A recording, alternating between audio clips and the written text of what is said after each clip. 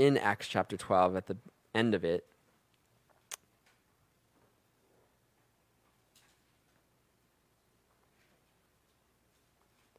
In Acts chapter 12, we're going to start with verse 20, where we left off last week.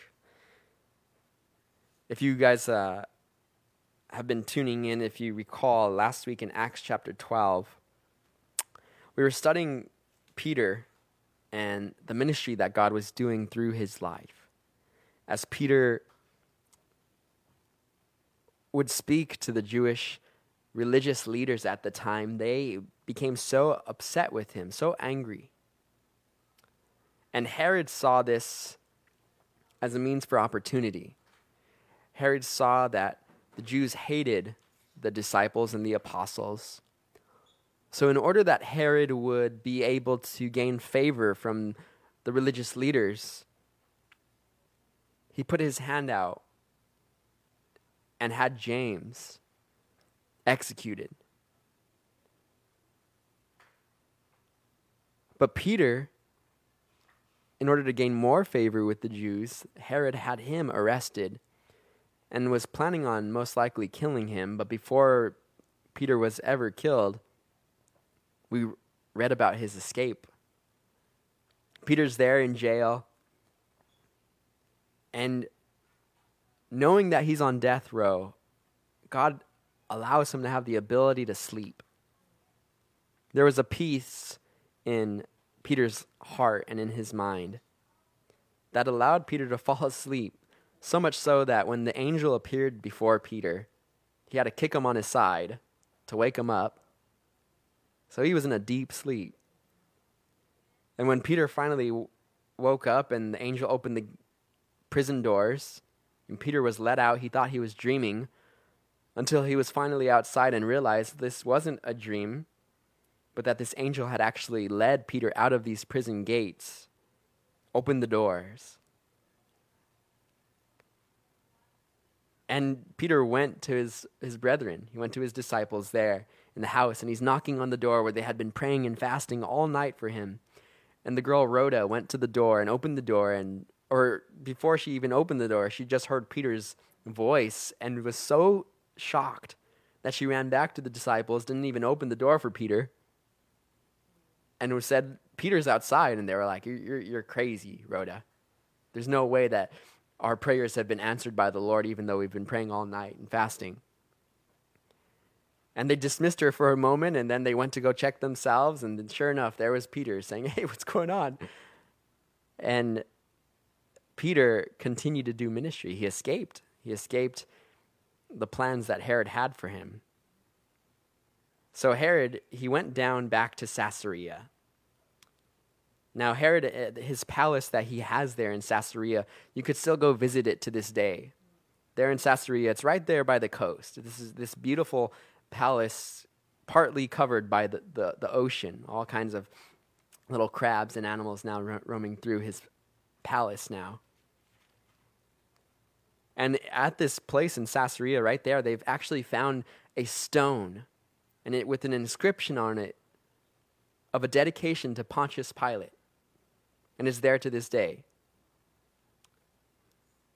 The actual stone isn't in a museum, but they have the replica there that they left there in place of it.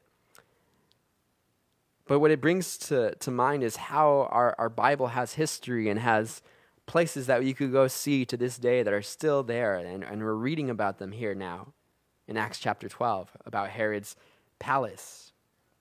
So we'll begin with verse 20 of chapter 12, Acts chapter 12, beginning with verse 20. It says this: "Now Herod had been very angry with the people of Tyre and Sidon. But they came to him with one accord, and having made Blastus, the king's personal aide, their friend, they asked for peace because their country was supplied with food for the king's country. So on a set day, Herod, arrayed in royal apparel, sat on his throne and gave an oration to them. And the people kept shouting, 'The voice of a God and not of a man.' Then immediately an angel of the Lord struck him because he did not give glory to God.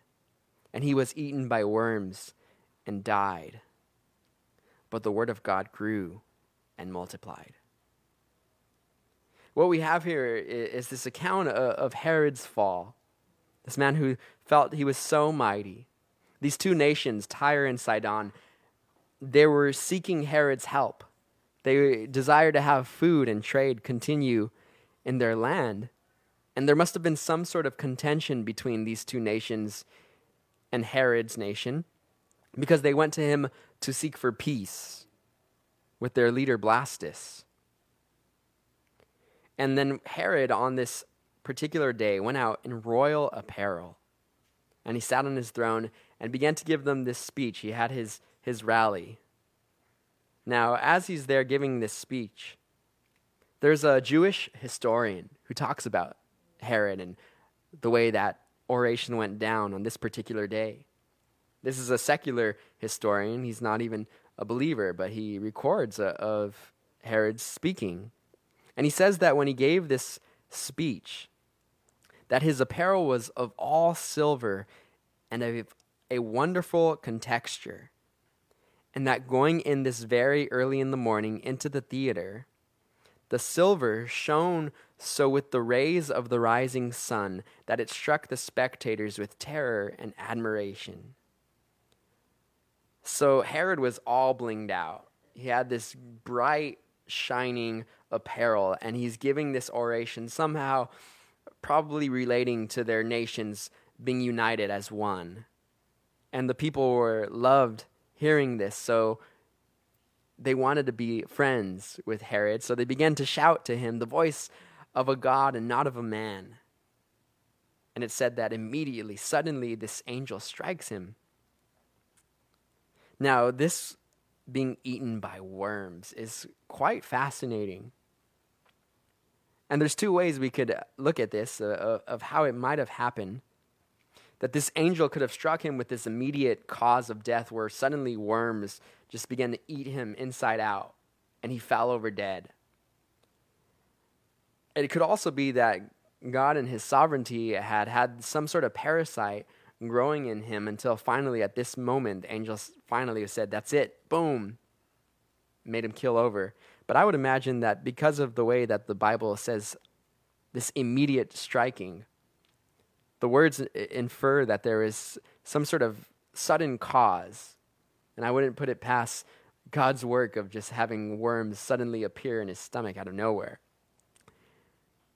Josephus, this historian that I referred to earlier, also documents this and talks about how there was just a very disgusting means of his death, of just the smell and the stench that came from him. Now, Herod's sin in this portion of Scripture, what we're reading, it's receiving the praises of man and not giving glory to God. You see, in ministry and in the kingdom of God, there's three things that I am always reminded of not to put my hands on. Number one is the money. Don't put your hands on God's money. Number two is the women. And if you are a woman here, then that would be the men for you. But not to put my hands on the women. And number three is God's glory. These are the three things that I'm always reminded of never touching. Leave the money alone. Leave the women and leave the glory.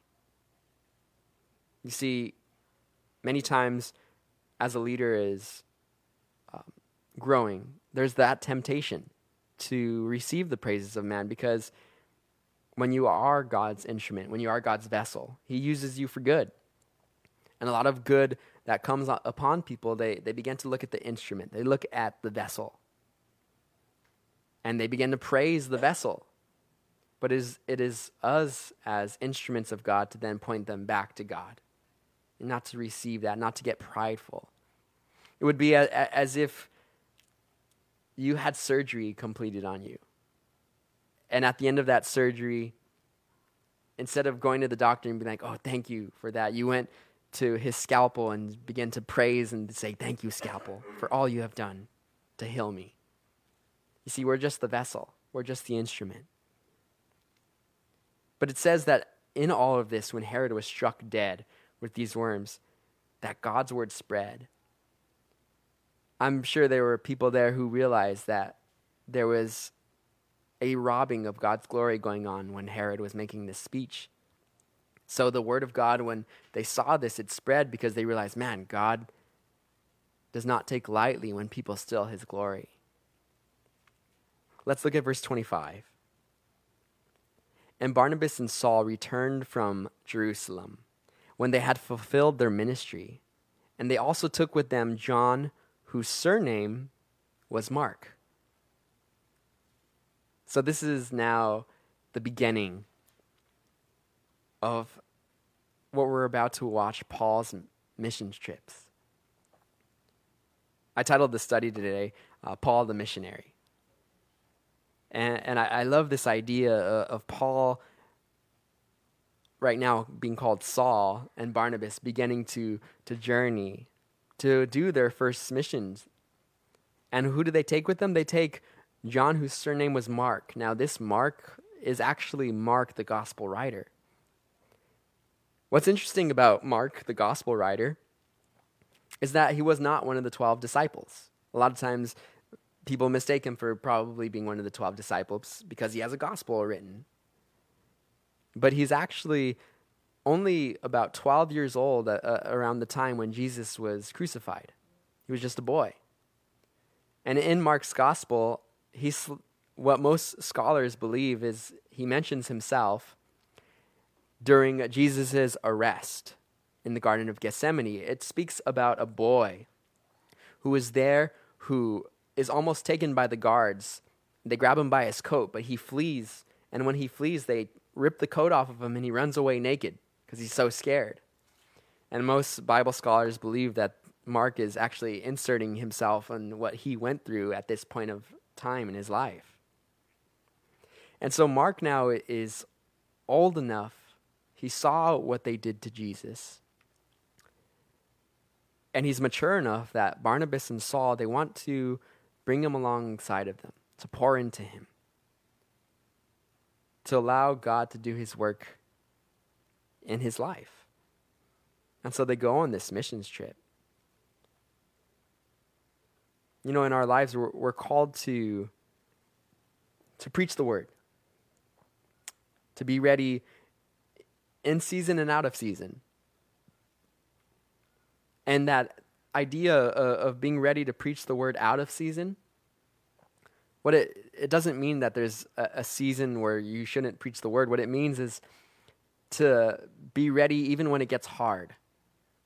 Out of season means that there's a time that we are to preach even when it's not popular. There's a time we are to preach when it comes with persecution. And that's what Mark, Barnabas, and Saul are going to find out. Now in chapter 13, let's begin with verse 1. Now in the church that was at Antioch, there was a certain prophets and teachers, Barnabas, Simeon, who was called Niger, Lucius of Cyrene, Manaen, who had been brought up with Herod the Tetrarch, and Saul. As they ministered to the Lord and fasted, the Holy Spirit said, "Now separate to me Barnabas and Saul for the work to which I have called them." Then having fasted and prayed and laid hands on them, they sent them away. Now we have these men listed here. And what's interesting is that they are men from all types of nations. Barnabas, a Jew, Simeon from Niger, or who was called Niger, meaning that he was actually a black Jew. Lucius of Cyrene, and Manaen, who was there with Herod the Tetrarch. And you have these people coming from different nations, the Cyrenian. There were some who believed that Simeon was actually the son, or Simeon actually was the man who carried the cross for Jesus. Later on, it might mention his son, Rufus. Now, what are they doing? We're seeing them fasting. And I love that as they're fasting, they're seeking the voice of God. The Holy Spirit responds to them. And now I don't believe that, or I don't assume that the Holy Spirit suddenly spoke in an audible voice as they were sitting there in the room, where all of a sudden they heard, "Now separate to me Barnabas and Saul." I don't think that. What I do see, because it speaks of these prophets being there, I believe that it was a word given through these prophets that were there. That as they're there, they're fasting, they're praying, that one of them perhaps stood up and used that gift of prophecy to then say that Barnabas and Saul were to be separated for this work. And I recognize that God is anointing Barnabas and Saul for a specific duty now. And I love how God does that sanctification, that separation where he calls people. You see, God is not going to anoint a building. God is not going to anoint a job or a workplace, a school. God is going to anoint people. His Holy Spirit fills people. His Holy Spirit, it lives inside of us. And so as we're walking forward in our walk with God, remember that when you are in God's will, when you are sanctifying yourself, you're separating yourself from sin, and you're walking forward in God's will, you're God's man, you're God's woman. And you don't have to be so stressed out about being in the right literal building, but just knowing that when you put your will aside and say, "God, I want you to lead me, I want you to guide me," that he's going to get you to exactly where he wants you to be. There's been times in my life where I've had two choices in front of me of jobs or schools, and I'm asking and seeking God, where do you want me to go? And I felt the Holy Spirit speak to me through pastors and through his word and told me, "Why don't you pick, Sal?" And I was like, whoa, God, you give me free will? Yes, he does. Now, as the Holy Spirit is giving them direct guidelines, we do notice that they're fasting, praying. We see the operation of this laying on of hands. So we still practice all those things to this day. And in verse 4, it says, "So being sent out by the Holy Spirit, they went down to Seleucia, and from there they sailed to Cyprus. And when they arrived in Salamis, they preached the word of God in the synagogue of the Jews. They had also John as their assistant." Now this is, again, Mark the gospel writer. And I'm sure he was helping them with all their sound system, carrying it around and taking it wherever they needed, as he was being discipled. Now in verse 6, it says, "Now when they had gone through the island to Paphos, they found a certain sorcerer, a false prophet, a Jew whose name was Bar-Jesus, who was with the proconsul, Sergius Paulus, an intelligent man. This man called for Barnabas and Saul and sought to hear the word of God." Now, a few things that we want to mention is that name, Bar-Jesus, this false prophet by this name. Bar, it means son. So he was the son of someone named Jesus. Now, Jesus in that time was a very common name. I mean, today it's actually still, Jesus is still pretty common. But back then, they would still name a lot of their sons Jesus. So this was Bar-Jesus. And he was a sorcerer, a false prophet. And this is exactly what Jesus warned about to his disciples. He told them in Matthew's gospel, Matthew 24, in verses 11 through 13, he said, "Many false prophets will rise up and deceive many. And because lawlessness will abound, the love of many will grow cold. But he who endures to the end shall be saved."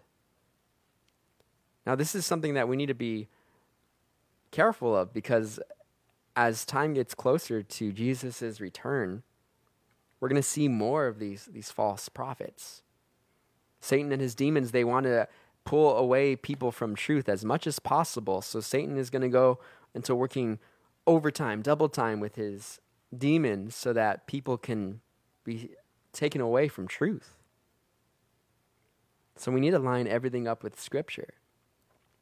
When we see things that kind of bring a red flag in our mind and in our heart from Bible teachers or even from worship leaders and leaders, we need to match it up with Scripture and test things. Be like the Bereans in the Bible who took what Paul was saying and went and tested it themselves with the Scriptures and found what Paul was saying to be true. And I've always been taught from my pastors, and I teach this to you guys as well, don't believe what I say. Go find out for yourself. Go study these things. Go look and research. Google it. Thank you. It says in verse 8, "But Elymas the sorcerer, for so his name is translated, withstood them, seeking to turn the proconsul away from the faith. Then Saul, who also is called Paul, filled with the Holy Spirit, looked intently at him." Now, again, these sorcerers, these men who are there, Elymas is Bar Jesus. That's the same person. His name gets translated into Elymas.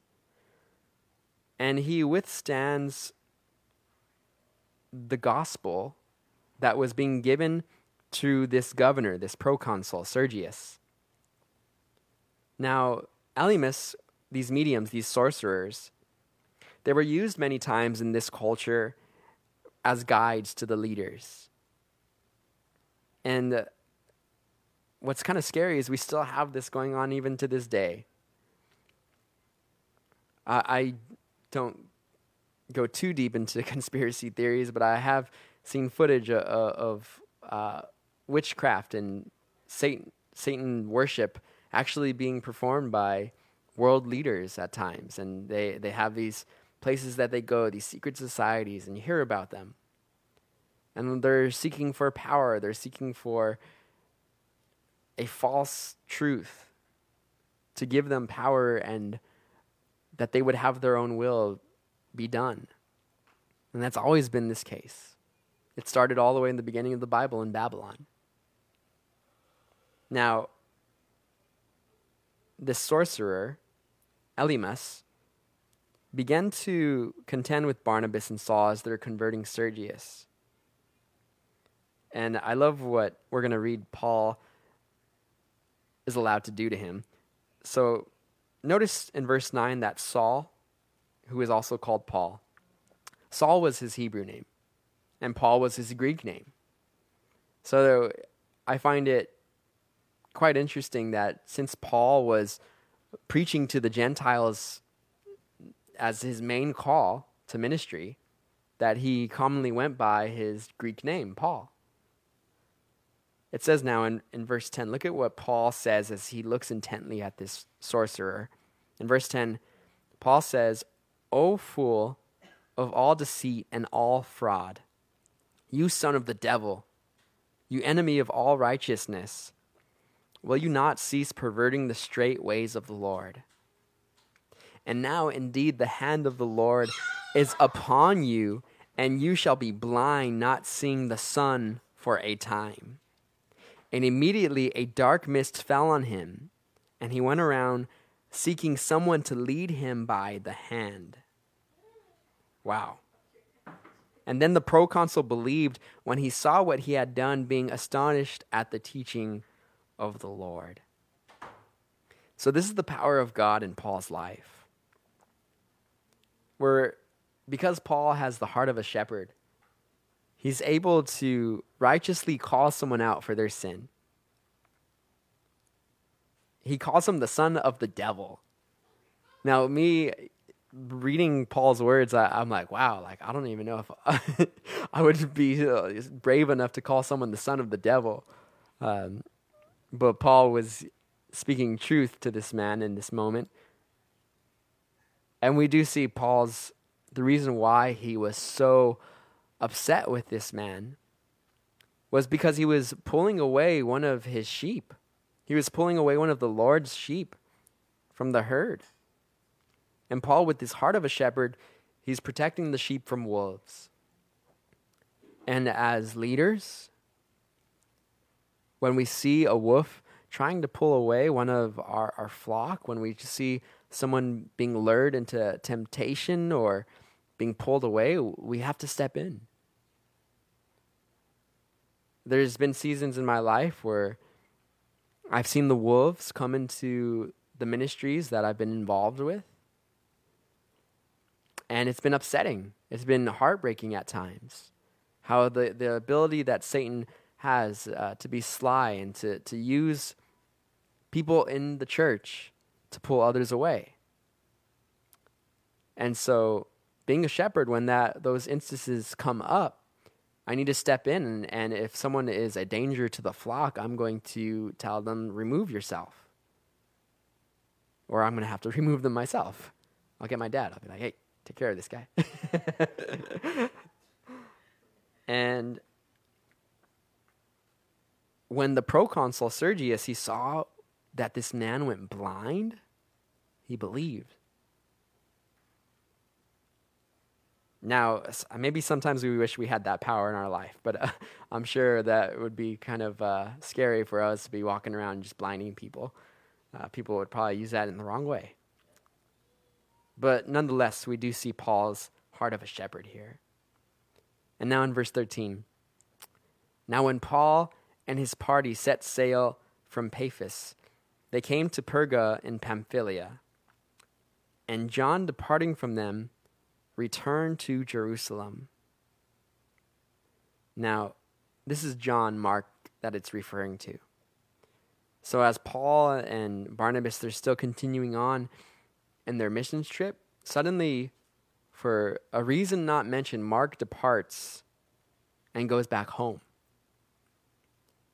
Now, Mark's departure from Paul and Barnabas actually was upsetting to Paul. We know this because later on their second mission trip, Barnabas and Paul, they're planning their mission trip, and Barnabas says, hey, let's take Mark with us. And Paul says, no, we're not going to take Mark with us. He left last time right in the middle of the trip. And he's someone that I don't see as trustworthy. I can't count on him.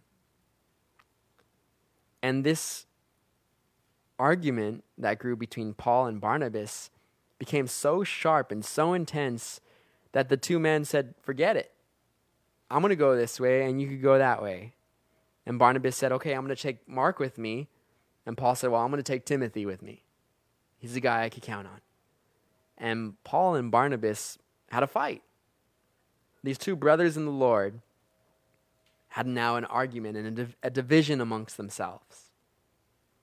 Now, the awesome thing is that in God's sovereignty, God knew that he didn't want just one mission trip, but he wanted two parties for a mission trip. So Paul and Timothy went one way, and Barnabas and Mark went another. And now the gospel was going out in multiple directions.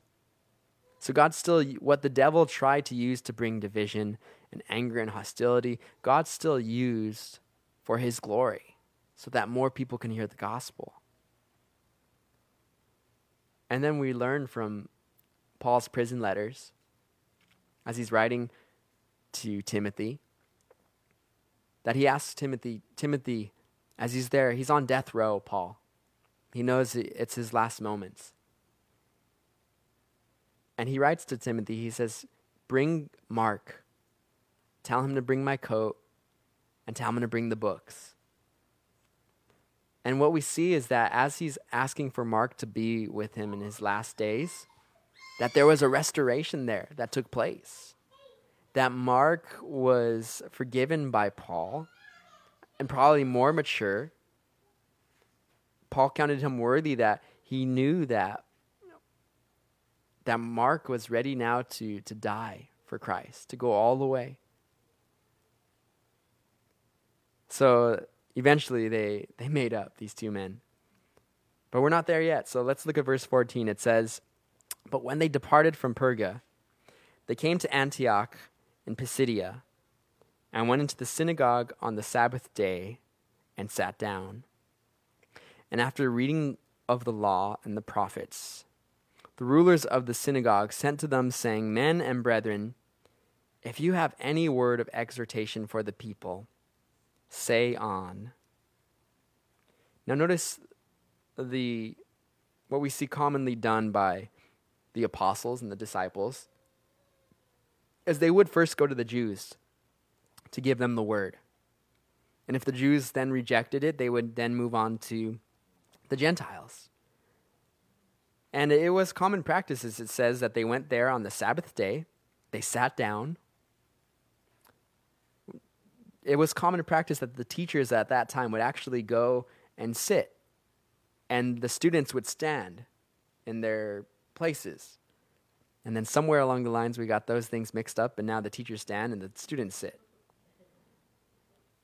So the men, the Jews, they're there and they're saying, "Look, if you guys have a word of exhortation, speak on." So in verse 16, "Then Paul stood up and motioning with his hand said, 'Men of Israel, and you who fear God, listen. The God of this people Israel chose our fathers and exalted the people when they dwelt as strangers in the land of Egypt. And with an uplifted arm, he brought them out of it.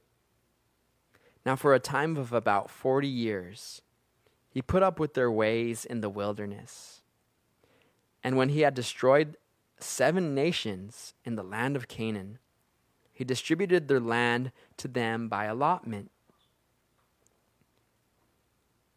Now, as Paul is now about to give this preaching, this sermon to the Jews here, he again takes them back, as is commonly seen by him and Peter. He takes them back to their history. He takes them back to their forefathers, to the Old Testament, reminding them of how God chose the people of Israel to be his chosen people, to represent God to the rest of the world. But the people, they came across much struggle and difficulty. They were enslaved by Egypt.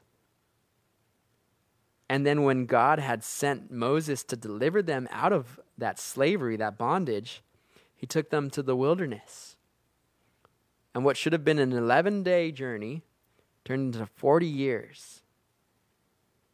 And in this season of 40 years, God, the reason why he kept them there was because of their unbelief, because of their idolatry, because of their wicked ways. And God, in that season, it says that he put up with them in the wilderness.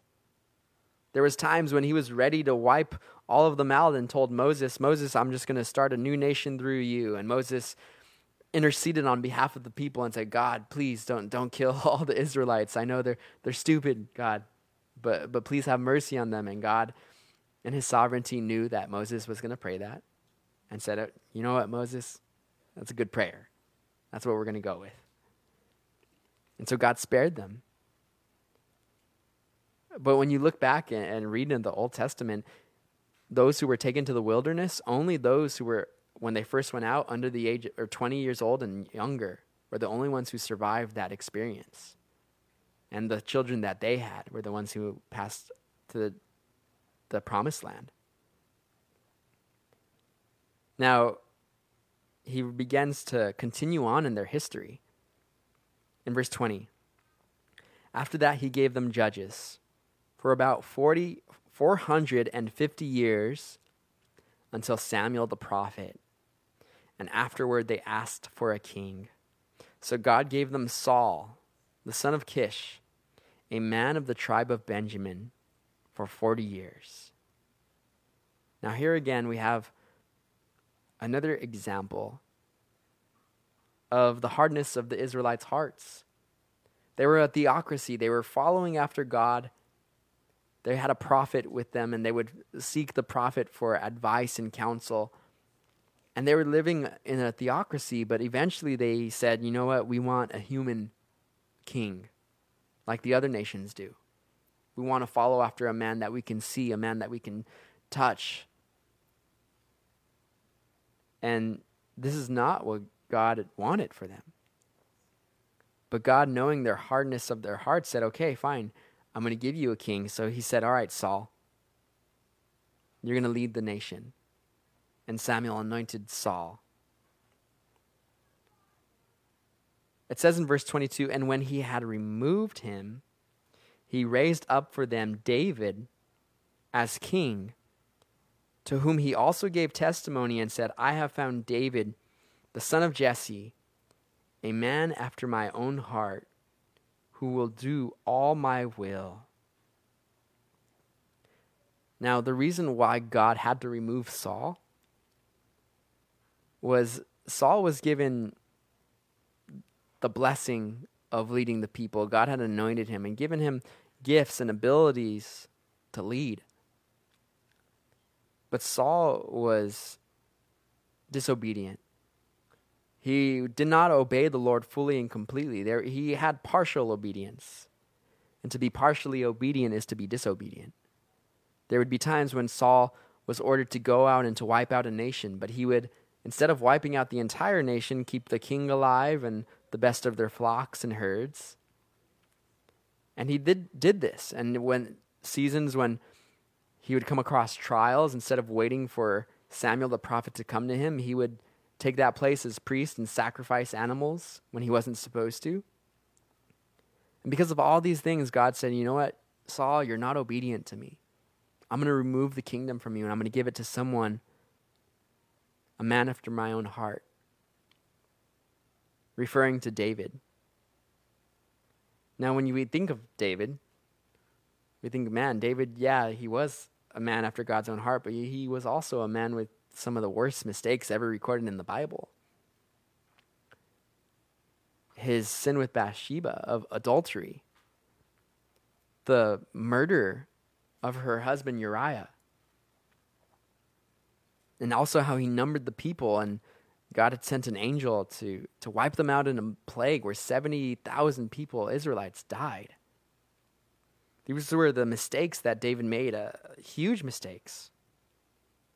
But one thing that we see in David's life is that he was quick to repent. He was quick to ask God for forgiveness, to try to change his ways, not to just stop in his sin, but to turn around and go the other way. And this is what God loved about David. This is why David was called a man after my own heart. And so far, as Paul is preaching this gospel, this message to these people, he's beginning with showing them this main theme. That it's God's will that needs to be completed, not our own. The death to self is one of the hardest callings that a Christian has. Because in order to follow after Christ, he calls us to come and die. So that when we're faced with the decision of obeying God or obeying what we want to do,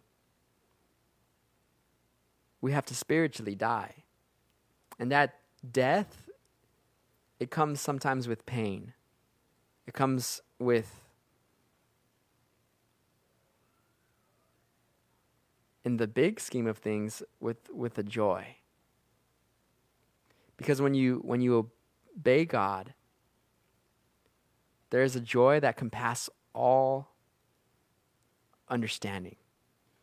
Meaning that you would look at somebody's situation and think, man, they just lost someone so close to them. Man, they just let somebody be so mean to them. Yet they're still filled with that peace, that contentment in their life because they obeyed God rather than doing what they wanted to do.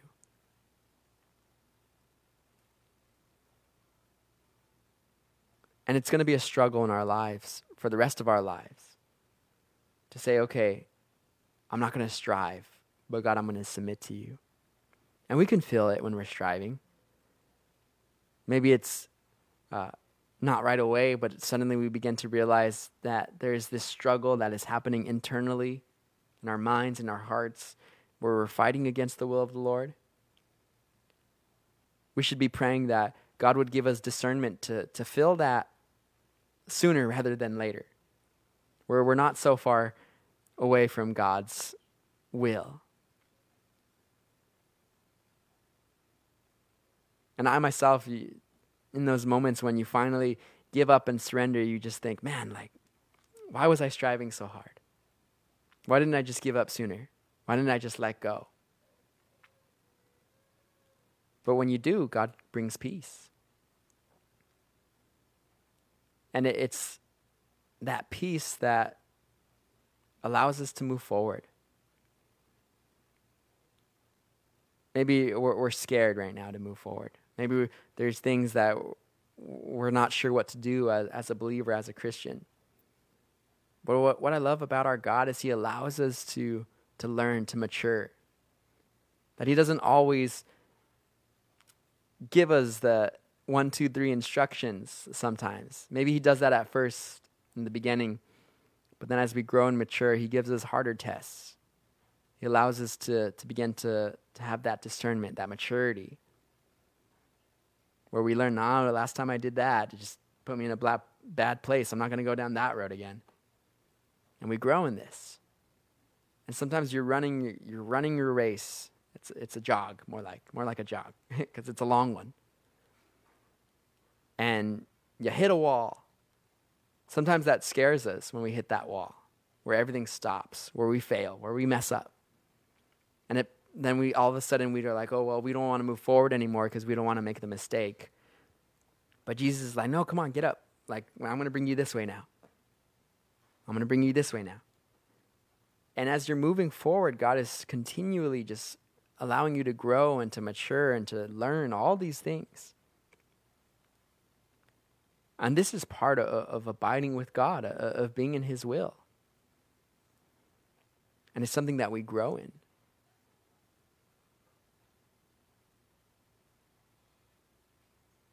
You know, maybe we're struggling with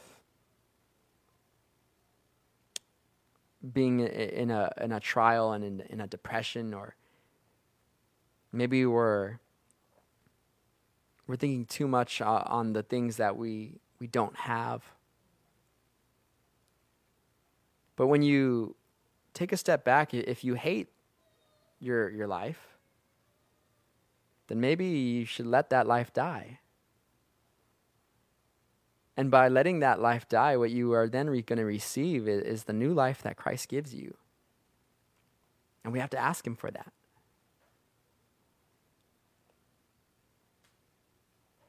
Now, when God gives us that new life, he's going to give us those gifts. It doesn't mean that everything stops. He has a calling for your life. He has a plan for your life. And he wants to do wonderful and mighty things through you. So may we continually look to Jesus. He was there in the garden, praying, God, if there's any way that this can be completed other than me going to the cross, please let that happen. He said, nonetheless, not my will, but your will be done. And this is what our prayer needs to be. So this week, what we're going to do is we're going to take communion this morning. And as we take communion, before we take communion, I'm going to do a song of worship. And I encourage us to take inventory on whose will is being performed in your life. Is it your own will? Is it God's will? Are we living out that mission trip that God has given us? You know, you don't have to go across the world in order to fulfill that call. Sometimes that mission field is our family. Sometimes that mission field is our work, our friends, our coworkers.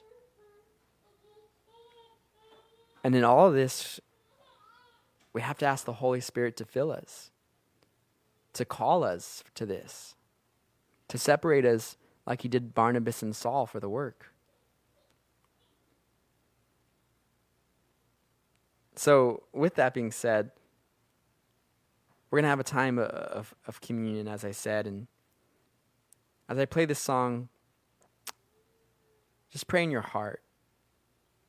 If there's things in your heart and in your mind that you want to give to the Lord, give them to him. If there's things in our heart and our mind that we need to be cleansed of, let that be done.